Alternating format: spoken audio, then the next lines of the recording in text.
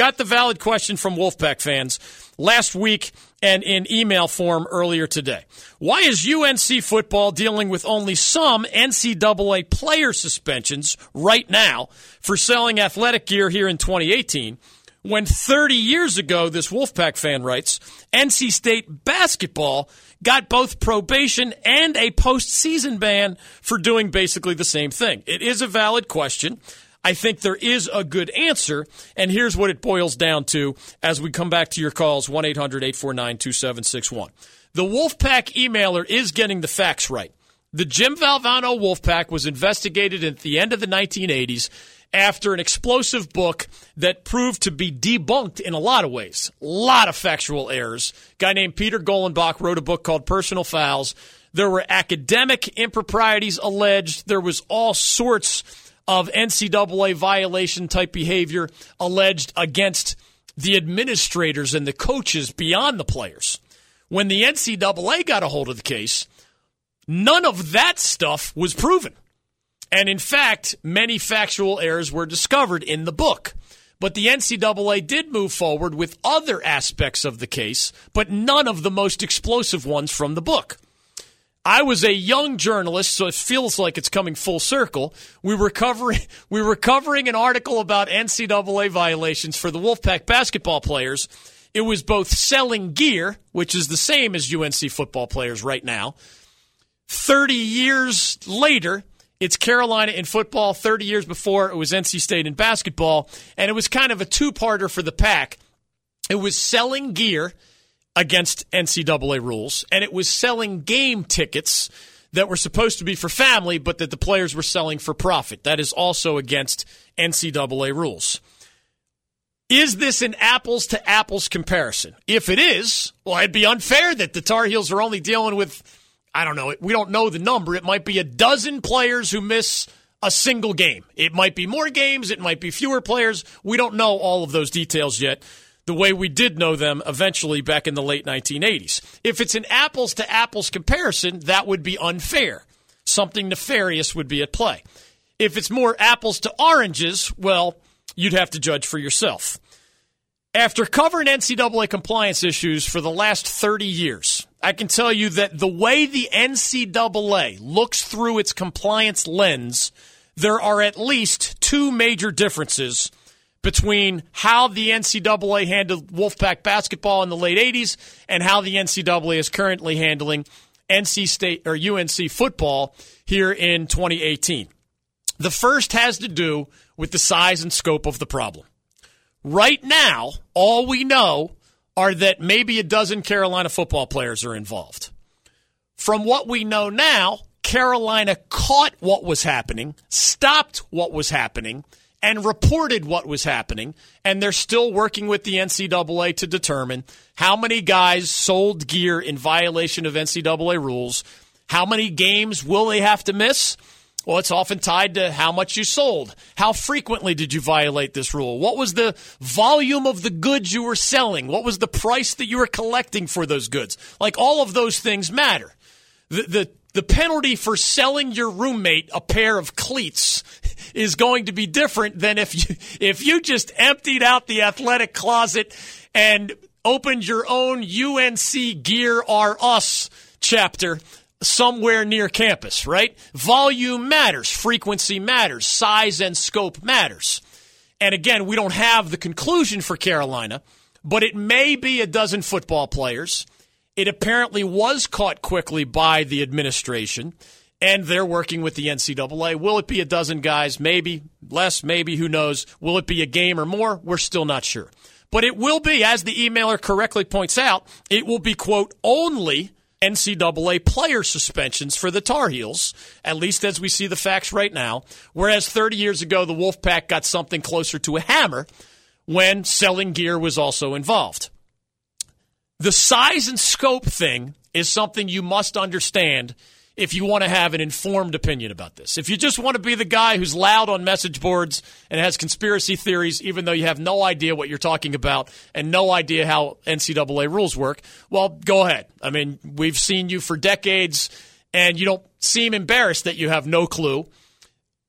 coming from a place where I've followed this stuff for 30 years and my legal background helps, I can tell you with absolute certainty that size and scope matters to the NCAA. Might not matter to you. So you can have your own opinion. It definitely matters to the NCAA. When you were talking about most of the NC State basketball players selling these things hundreds and hundreds and hundreds and hundreds of times over a 4-year period, 4 seasons where the administration was asleep at the switch and didn't see the problem. Hundreds and hundreds and hundreds of violations over 4 years, NC State in the 1980s, is going to be viewed differently than a dozen players getting caught quickly enough that they couldn't do it hundreds of times, and they couldn't do it for the entirety of their college career. A 4-year period, again, was what the facts included in the NC State case, a much shorter, narrower period involving fewer players percentage-wise. Basketball team, 13 scholarships. Most of the Wolfpack players were involved. Football team, 85 scholarships. It may have been a dozen or fewer players. So size and scope matters. It reflected far more poorly on what happened for the Wolfpack in hundreds of violations over 4 years than apparently, on the current facts, it applies to a much smaller number of incidents and a smaller percentage of those football players in Chapel Hill. Size and scope matters to the NCAA, even if it doesn't matter for you. Number 2, hugely important if you're ever going to have any clue about how NCAA rules work. It matters a lot to the NCAA, even if it doesn't matter to you at all. We know some fans. If it's their school, they just want to see a way to wiggle off the hook. And if it's the school they hate, they want to see the sledgehammer. It's an emotional reaction. You don't know or understand the rules. You can have your opinion. You're entitled to it. If you want an informed opinion, if you want to be taken seriously, you at least have to understand NCAA precedent and what does and does not matter to the NCAA, even if it doesn't matter to you.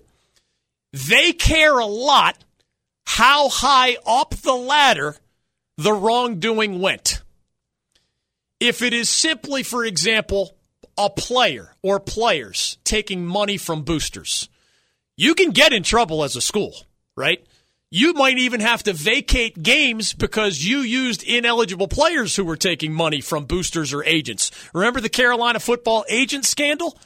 Those guys, Carolina had to vacate 2 full seasons worth of victories and got a postseason ban on top of it, because they were using players who had accepted too much money from agents and they were retroactively ineligible.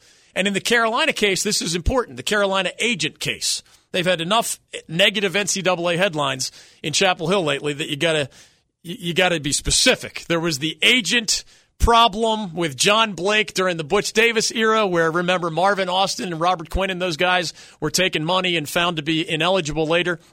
There was the AFAM scandal, which resulted in no penalties. And now there's this selling gear issue that Larry Fedora's Tar Heels are dealing with in football as we speak. The NCAA cares a lot how high up the ladder goes. Player misbehavior, bad. Poor supervision by people who are paid to supervise is even worse.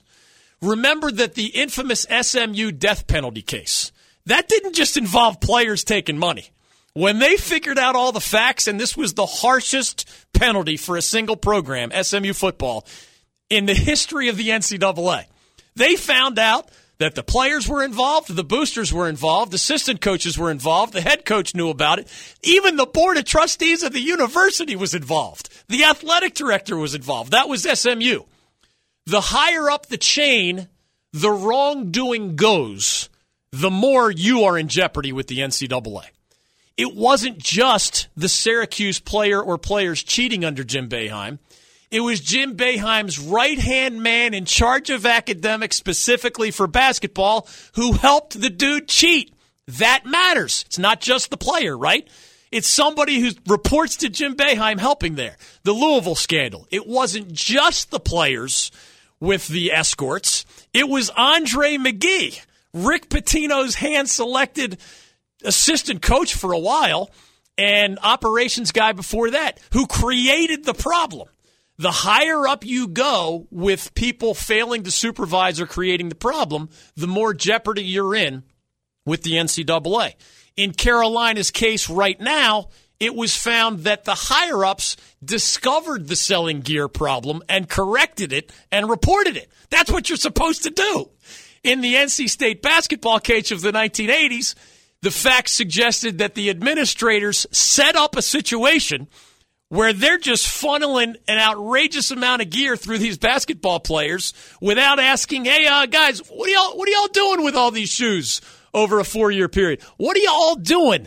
We don't see your families ending up in those family tickets at these games year after year after year.